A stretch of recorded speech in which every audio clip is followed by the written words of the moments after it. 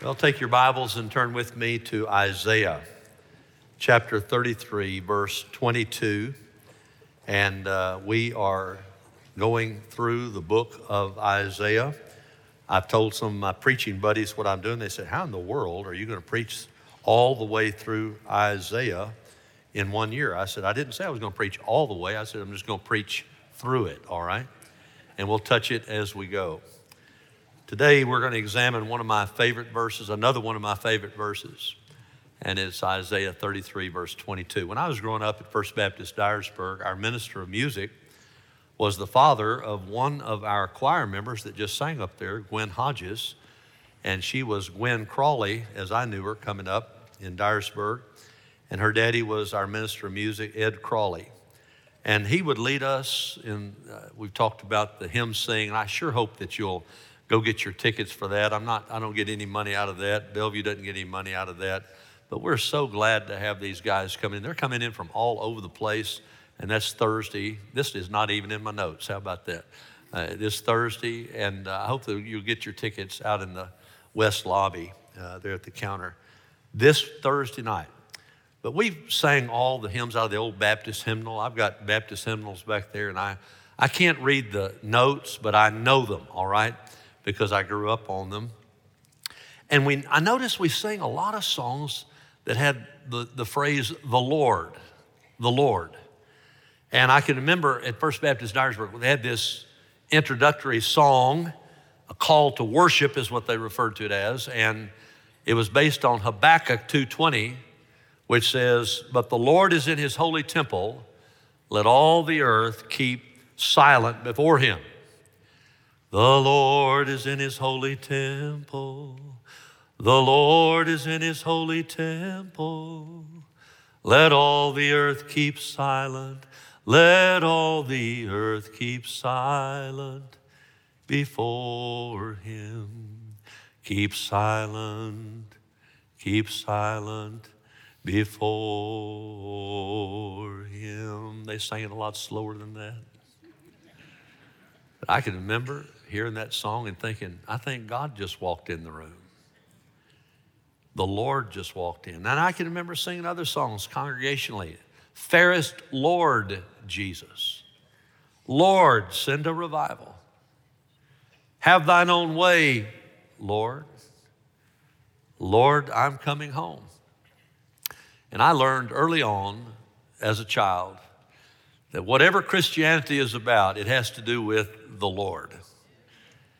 And that's what we're going to look at today. In the Old Testament, there are two Hebrew words translated Lord, Adonai and Yahweh, which we kind of change it a little bit when you say Jehovah.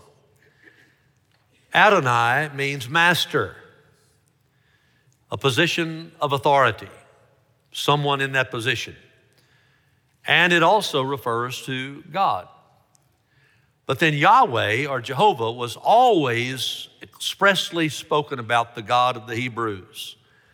It's mentioned 6,828 times in the Old Testament, Yahweh, Jehovah is. It's God's chosen name for himself as he ruled his covenant people, the sons of Israel, the Jews. And it's very interesting, when the Jews would spell that name, they would leave out the vowels and just put 4 letters in there because they said it's not appropriate to speak the holy name of God. We could use some of that reverence nowadays, right? You know, nowadays people say, oh, Lord, and they're not thinking about the Lord. They're just talking. You don't need to take the Lord's name in vain.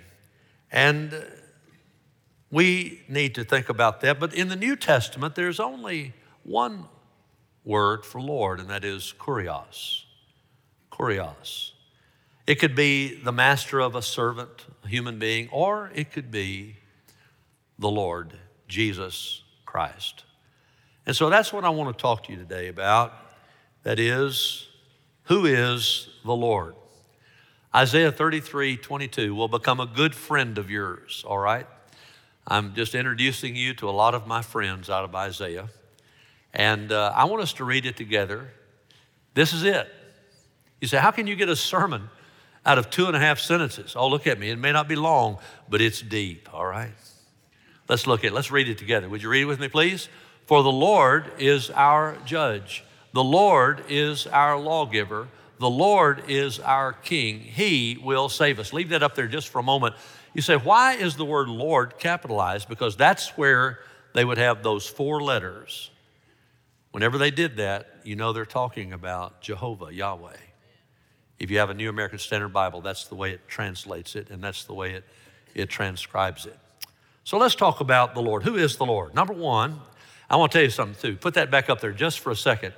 This verse is a preacher's dream. You talk about an outline, it is built in, amen? You can pretty much see the outline right there. Let's go with the first part. The Lord is the judge who evaluates you. He is the judge who evaluates you. Notice the first part of the verse, for the Lord is our judge. Isaiah told the people of Judah that Jehovah was their judge. He was constantly watching over them, evaluating them. He was the one to whom they would give an account. He would evaluate them both on earth and then in eternity as well. At the time that this was written, most of the people of Judah were not living for the Lord. They were wicked. They were spoiled. They had everything they needed. They didn't need God. They were idolatrous. They'd engaged in worshiping pagan gods with a small g. Baal, for instance, Canaanite fertility god. He was the chief god of all the Canaanites.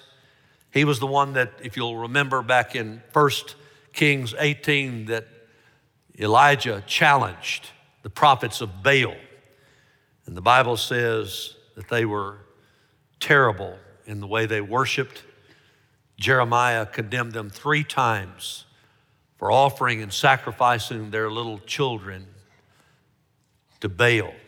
I'll just read one of the verses, Jeremiah 19:5. They have built the high places of Baal to burn their sons in the fire as burnt offerings to Baal, a thing which I never commanded or spoke of, nor did it ever enter my mind. Leave that verse up there just for a second. By the way, there are people that say to you, everything that happens is the will of God. Wrong. Look at the last part. Read it with me. A thing which I never commanded or spoke of, nor did it enter my mind. Killing babies is not the will of God. Even in abortion today in our nation, it is wrong. It is wrong.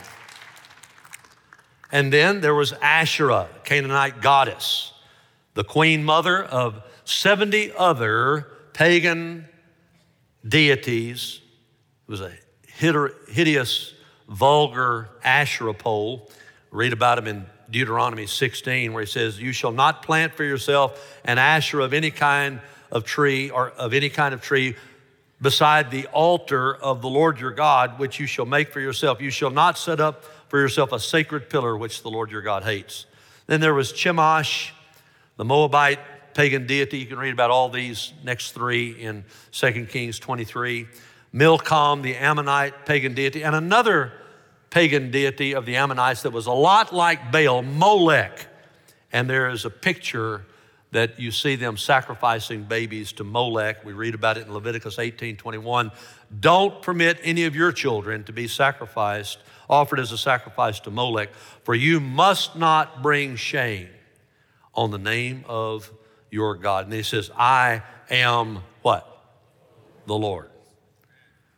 Thus, in our text, Isaiah said to the people of Judah, for the Lord is your judge. He's warning them. They needed to repent. They needed to live lives of righteousness and to act like the people of God. The judge of Judah was watching and evaluating them. You say, well, God may have been a God of judgment in the Old Testament, but we live in a day of grace, and God never judges anybody nowadays. Have you not read Acts chapter 5 about Ananias and Sapphira? I want to tell you something. You know what? God killed them because they lied. Now, what if God killed every Christian in this room that has lied in the last 2 weeks? I wouldn't be preaching to anybody. As everybody in here has embellished the truth, if that's what you want to call it, in some way. Maybe there'd be 2 of you here. I don't know which ones. But the Bible says that Ananias and Sapphira sold a piece of land, just like Barnabas had done, and gave the money to the church to help the poor. But what happened is they sold the land and then they got a certain amount, but they kept some for themselves, but told the apostles that they were giving all of the proceeds. They lied about it.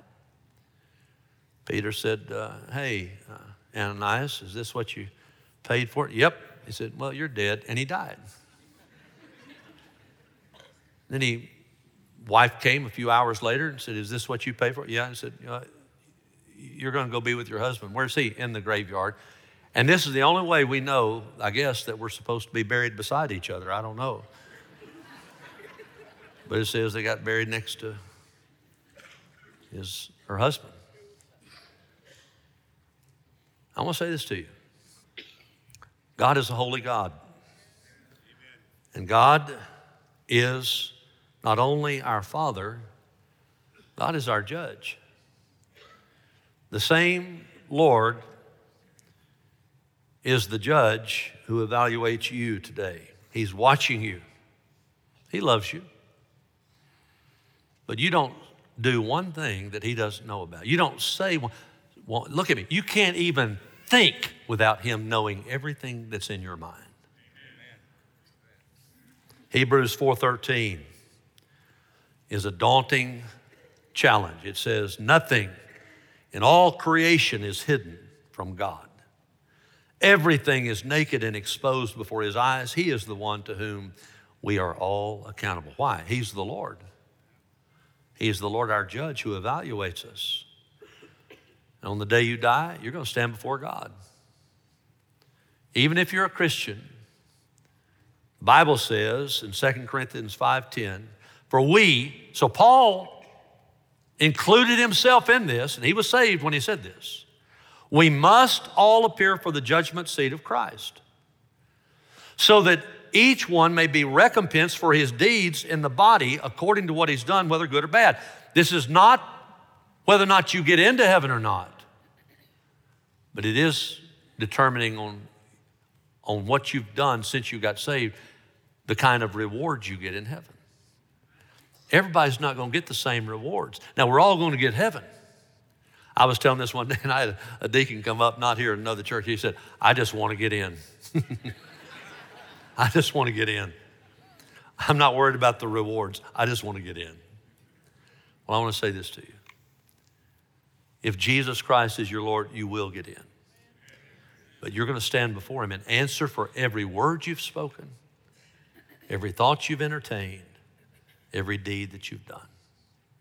You're going to have to look at Jesus in the eye and own it. He's your Lord. He's your judge who evaluates you. But then secondly, the Lord is the lawgiver who instructs you. The lawgiver who instructs you. As we continue in the verse, the Lord is our lawgiver. Can we say that together, please? The Lord is our lawgiver. Isaiah told the people of Judah that God had given them his laws to teach them his superior will and his superior ways. God was their lawgiver. And God's laws and his ways have always been superior to man's laws and man's ways. Isaiah, we'll see this later on. In fact, I'll preach out of this text in the days to come. Isaiah 55, 6 through 9. Look at it on the screen. Seek the Lord while he may be found. Now just think about what he just said. There's a time, there's a timing to your walk with God. Did you know that? Seek the Lord while he may be found.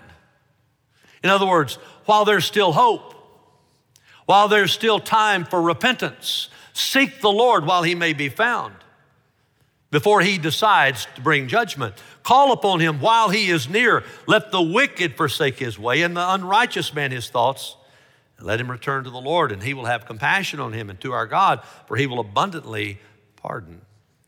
For my thoughts are not your thoughts, nor are your ways my ways, declares the Lord. And then he goes on, he said, for as high as the heavens are higher than the earth, so are my ways higher than your ways and my thoughts than your thoughts.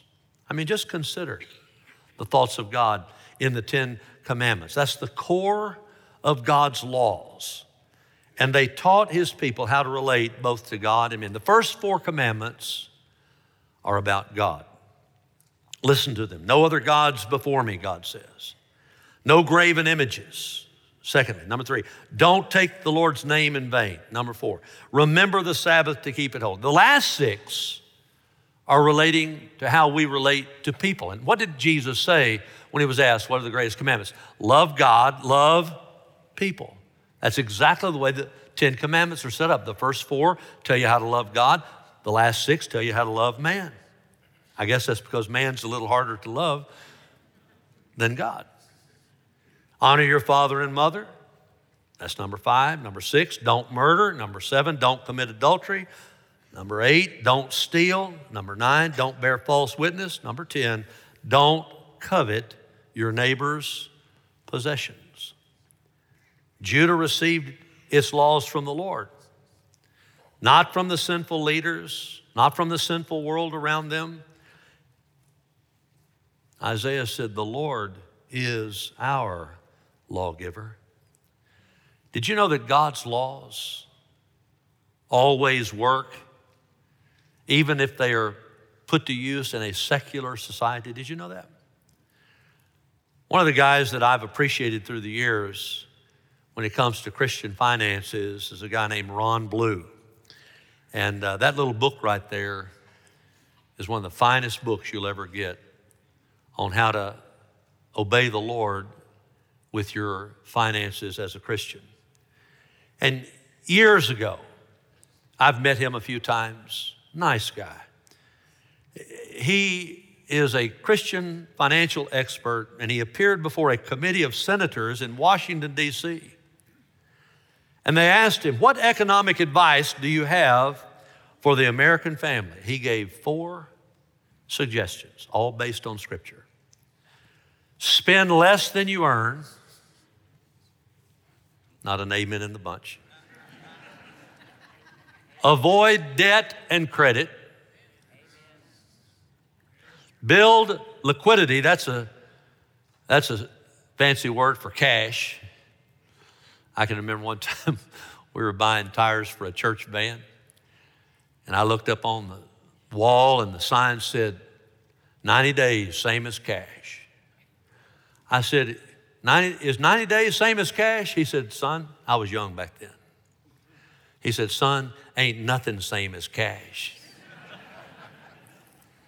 So build liquidity, cash, set goals for the future. Spend less than you earn, avoid debt and credit whenever possible, build liquidity or cash, and set goals for the future. And one senator, after he wrote that down, he said, well, you know what? That would work regardless of a person's income. And Ron Blue said, yeah, and it would work for our nation too if y'all would do it. Now, he didn't say y'all, that's me, all right? The lawgiver who instructs us is the Lord Jesus Christ. He knows that all human beings need law and order. Did you know that the Scripture is perfect? The psalmist said in Psalm 19, verse 7, the law of the Lord is perfect. Can we just say that together? The law of the Lord is perfect. Now listen what the law does. God's our lawgiver. It restores the soul. The testimony, that's the law, of the Lord is sure. It makes wise the simple. Next, okay. The precepts of the Lord are right, rejoicing the heart. The commandment of the Lord is pure, enlightening the eyes. The fear of the Lord is clean, enduring forever. The judgments of the Lord are true. They are righteous altogether. They are more desirable than gold, yes, than much fine gold. And I love this last part, sweeter also than honey. And the dripping of the honeycomb. Moreover, by them your servant is warned. In keeping them there is great reward. The Lord wants to instruct you in His ways, that is, in His laws. Do you need instruction for your family? Look to the Lord. I can give you a panoramic statement for how a family ought to be run. It's in Colossians, 4 little bitty verses. Colossians 3, 18 through 21. Wives, be subject to your husbands as is fitting to the Lord. Husbands, love your wives and don't be embittered against them. Children, be obedient to your parents in all things, for this is well-pleasing to the Lord. Fathers, don't exasperate your children so that they will not lose heart. You do that, you'll have a godly family. Do you need direction with your finances? Look to the Lord. 2 Corinthians 9, 8. God will generously provide all you need. Then you'll always have everything you need and plenty left over to share with others if you'll just do it God's way. Do you need guidance for your future? Psalm 32, verse 8. I read this week in my quiet time. God says, I will instruct you and teach you in the way that you should go. I will guide you with my eye upon you. I've prayed that verse so many times. I need the direction of God, don't you? Whatever you need, the Lord is your lawgiver who will instruct you. Number 3, the Lord is the King who governs you. He's the King who governs you. Now look at our verse, Isaiah 33, verse 22. The Lord is our King. Isaiah told Judah that the Lord was their King. Isaiah would preach and prophesy under really 5, but he would be killed by the 5th one. But for the first 4 that were peaceful to him, Uzziah, and Isaiah was born somewhere along the way because Uzziah was the king in Israel longer than anybody, over 50 years. And then his son Jotham, and then his son Ahaz, and then his son Hezekiah. And then Hezekiah, who was a righteous man, had the worst king ever as a son, King Manasseh, who had Isaiah sawn in 2. He didn't want the preacher around him. He shed more blood than sinned more in Jerusalem. He's the reason that God said, okay, I'm through with Jerusalem. I'm letting the Babylonians come in because of Manasseh. But Isaiah was saying, these guys are the king, but the real king is the Lord. The real king is the Lord. These are just earthly rulers. Do you remember how he knew that? Do you remember the first sermon that I shared with you? Not the first one, but a recent sermon out of Isaiah 6. In a miraculous vision, right after King Uzziah died. I always like to think about this. The earthly throne was empty. So God said, even though your king is gone, your real king is not gone. He saw a vision of God on his throne. Isaiah 6, in the year of King Uzziah's death, I saw the Lord sitting on a throne, lofty, exalted, the train of his robe filling the temple. Seraphim stood above him. Those are angels. Each having 6 wings. With 2 he covered his face, with 2 he covered his feet, with 2 he flew, and one called out to another. This is an antiphonal worship here. Holy, holy, holy is the Lord God of hosts. The whole earth is full of his glory, and the foundations of the threshold trembled at the voice of him who called out while the temple was filling with smoke. We were singing that song a while ago. Holy, holy, holy Lord. They're singing that kind of song in heaven. And I want to tell you, when they do, people are just falling down, not because they're tripping, but because they're in the presence of the glorious heavenly God who is seated upon his throne. Oh, Jehovah was the true eternal king who governed Judah. And Christian, the Lord is the one who's supposed to be governing you. He rules over you. He governs you. He owns you. To be sure, we have civil authorities and we ought to respect them. I want to encourage you. If the person you voted for doesn't get in office and somebody you didn't vote for gets in office, you'd be a lot better off to pray for them instead of just constantly talking bad about them. Respect the position. That goes for Democrats or Republicans. Who would want to be the President of the United States? Who in his right, I won't say that, almost said it, I'm just saying. I mean, it doesn't matter what you do. You're going to have half the nation mad at you. And you ought to respect those people.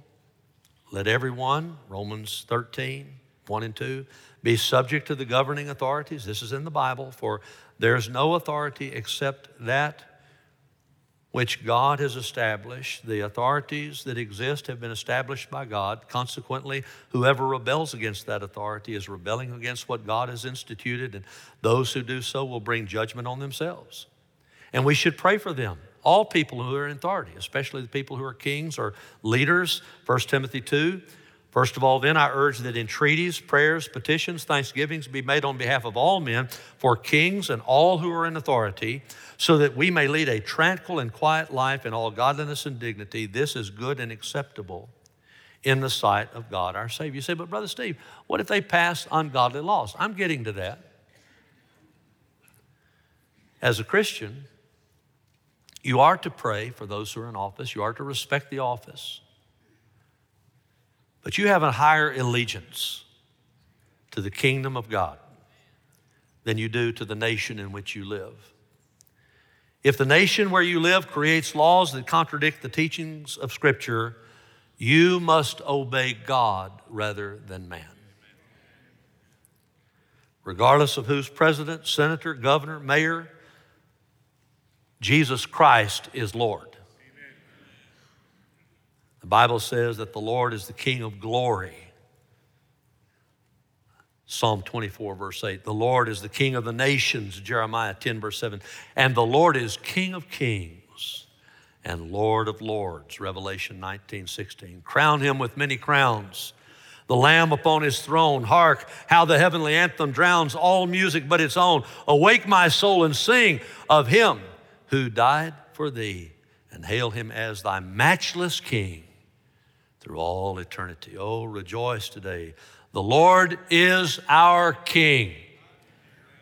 I heard a preacher say when I was in college, you can't elect him and you can't impeach him, and he's not going to resign. He's on his throne. He is the King who governs us. Who is the Lord? He's the judge who evaluates us. He's the lawgiver who instructs us. He's the King who governs us. But praise God, he is the Savior who redeems us. Let's look at the whole verse again. For the Lord is our judge. The Lord is our lawgiver. The Lord is our King. He will save us. Isaiah told Judah, the sinful citizens of Judah, that the Lord was their only Savior. He was the only one who could forgive their sins. He was the only one who could redeem them from being lost. They could pray and they could dance all they wanted to and even sacrifice their children to Baal. But Baal couldn't forgive their sin. They could bow down to those ungodly, immoral Ashtoreth poles, but Ashtoreth poles couldn't forgive their sins. They could offer their babies to Molech, but Molech couldn't cleanse their sins. There was only one that could do that. They couldn't get their sins cleansed by giving gold and silver to pagan deities. Their problems were spiritual. They were not financial. At this time, they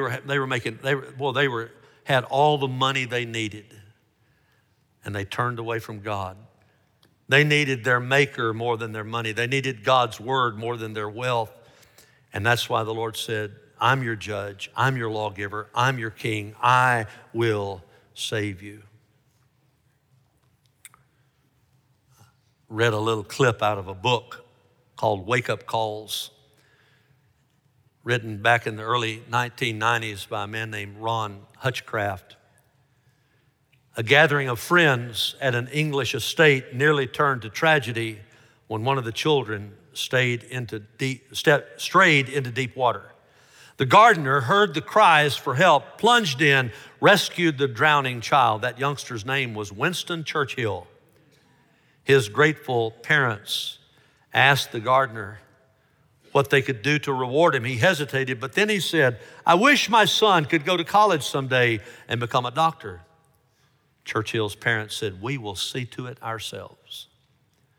Years later, Sir Winston Churchill was Prime Minister of England. He was stricken with pneumonia. The country's best physician was summoned. His name was Dr. Alexander Fleming, the man who discovered and developed penicillin. He was also the son of the gardener whom the Churchills had sent to school, and the gardener who jumped in and saved Winston from drowning. And later on, Churchill remarked, "Rarely has one man owed his life twice to the same family." He needed rescuing twice. God in his sovereignty used the same family. And I got news for you. You need redemption and you need rescuing too. And there's only one person that can do it. It's Jesus Christ. He's the only Savior. Why is Jesus the only Savior? Well, just think about it. Tell me, is there another person out there who is the eternal Son of God, who has no beginning? I know of none but Jesus. Is there any other Savior out there that was born of a virgin, consequently free from a sinful nature beside Jesus? I know of none. Is there anybody who was tempted in all ways like we are, yet never sinned? Hey, look at me. Muhammad sinned. Buddha sinned. Jesus was tempted in all ways like us, but he never sinned. Is there anybody who ever died on the cross, not for his sins, but for your sins as an atoning sacrifice? No other person's done that for you. There's only one. His name is Jesus. Is there anybody who was buried but then didn't stay in that grave but rose from the dead, never to die again? Is there anybody like that you know of? No, there's only one. His name is Jesus. Is there anybody who appeared to his apostles during those 40 days and then was ascended back to heaven? I don't know of anybody except Jesus. Is there anybody right now who is preparing heaven for you besides Jesus? I know of none. Is there anybody out there pardoning lost people when they repent of their sins and believe in Jesus? I don't know of anybody except Jesus. Is there anybody out there who's praying for you right now to the Father, a perfect prayer to keep you in your salvation? I know of none who intercedes on our behalf before the Father in heaven except Jesus. And is there anybody besides Jesus who's coming back to take us into his heavenly home? I know of none except Jesus. I'm telling you, Jesus is not the best way to heaven. Jesus is the only way to heaven. He's the only way to God. There's no other Savior. No other Savior. John 1:4, in him was life, Jesus, and the life was the light of men. Jesus said to them, John 6:35, I am the bread, and the definite article is there. I am the bread of life. He who comes to me will not hunger, and he who believes in me will never thirst. 1 Timothy 2:5 sums it up. For there is one God and one mediator also between God and men, the man Christ Jesus. Put it down plain, put it down straight. The only Savior who can redeem you is Jesus Christ. Jesus Christ. Would you receive him today? Would you repent of your sins? Turn from your sins? It doesn't mean you promise you'll never sin. That's not what repentance is. Repentance is just saying, Lord, I've messed up. I've sinned. I've fallen short of your glory. I've messed up. I've sinned. I've broken your laws. I deserve punishment, but I want grace. I repent.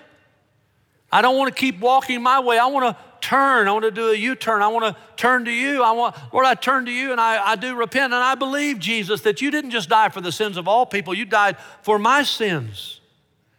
You paid the penalty for me, and you rose from the dead so that I could have eternal life. I believe that. And I receive you. Come into my life. Save me, Lord Jesus Christ. Have you ever done that? Would you do it right now? Let's don't even bow our heads. Why should we bow our heads over this? Just get saved right here, right now. Pray to the Lord. If you want to look up, that's fine. If you want to bow your head, you do whatever you want to do. But just say, dear Lord Jesus, I want you as my Savior. I repent. I turn from my sin. I'm sorry for my sin. I turn to you. You're the only Savior. You're it. And I believe you died and paid the penalty for my sin. And I believe you rose from the dead. I believe you're alive. And I receive you right now.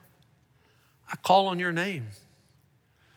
Save me right now, Lord Jesus. Let's give God praise for anybody that just prayed that. Amen. Amen. Could we read it one more time? Isaiah 33:22. You've about got it memorized, haven't you? Doesn't take long. Read it with me. For the Lord is our judge. The Lord is our lawgiver. The Lord is our king. He will save us. And everyone who calls on the name of the Lord will be saved.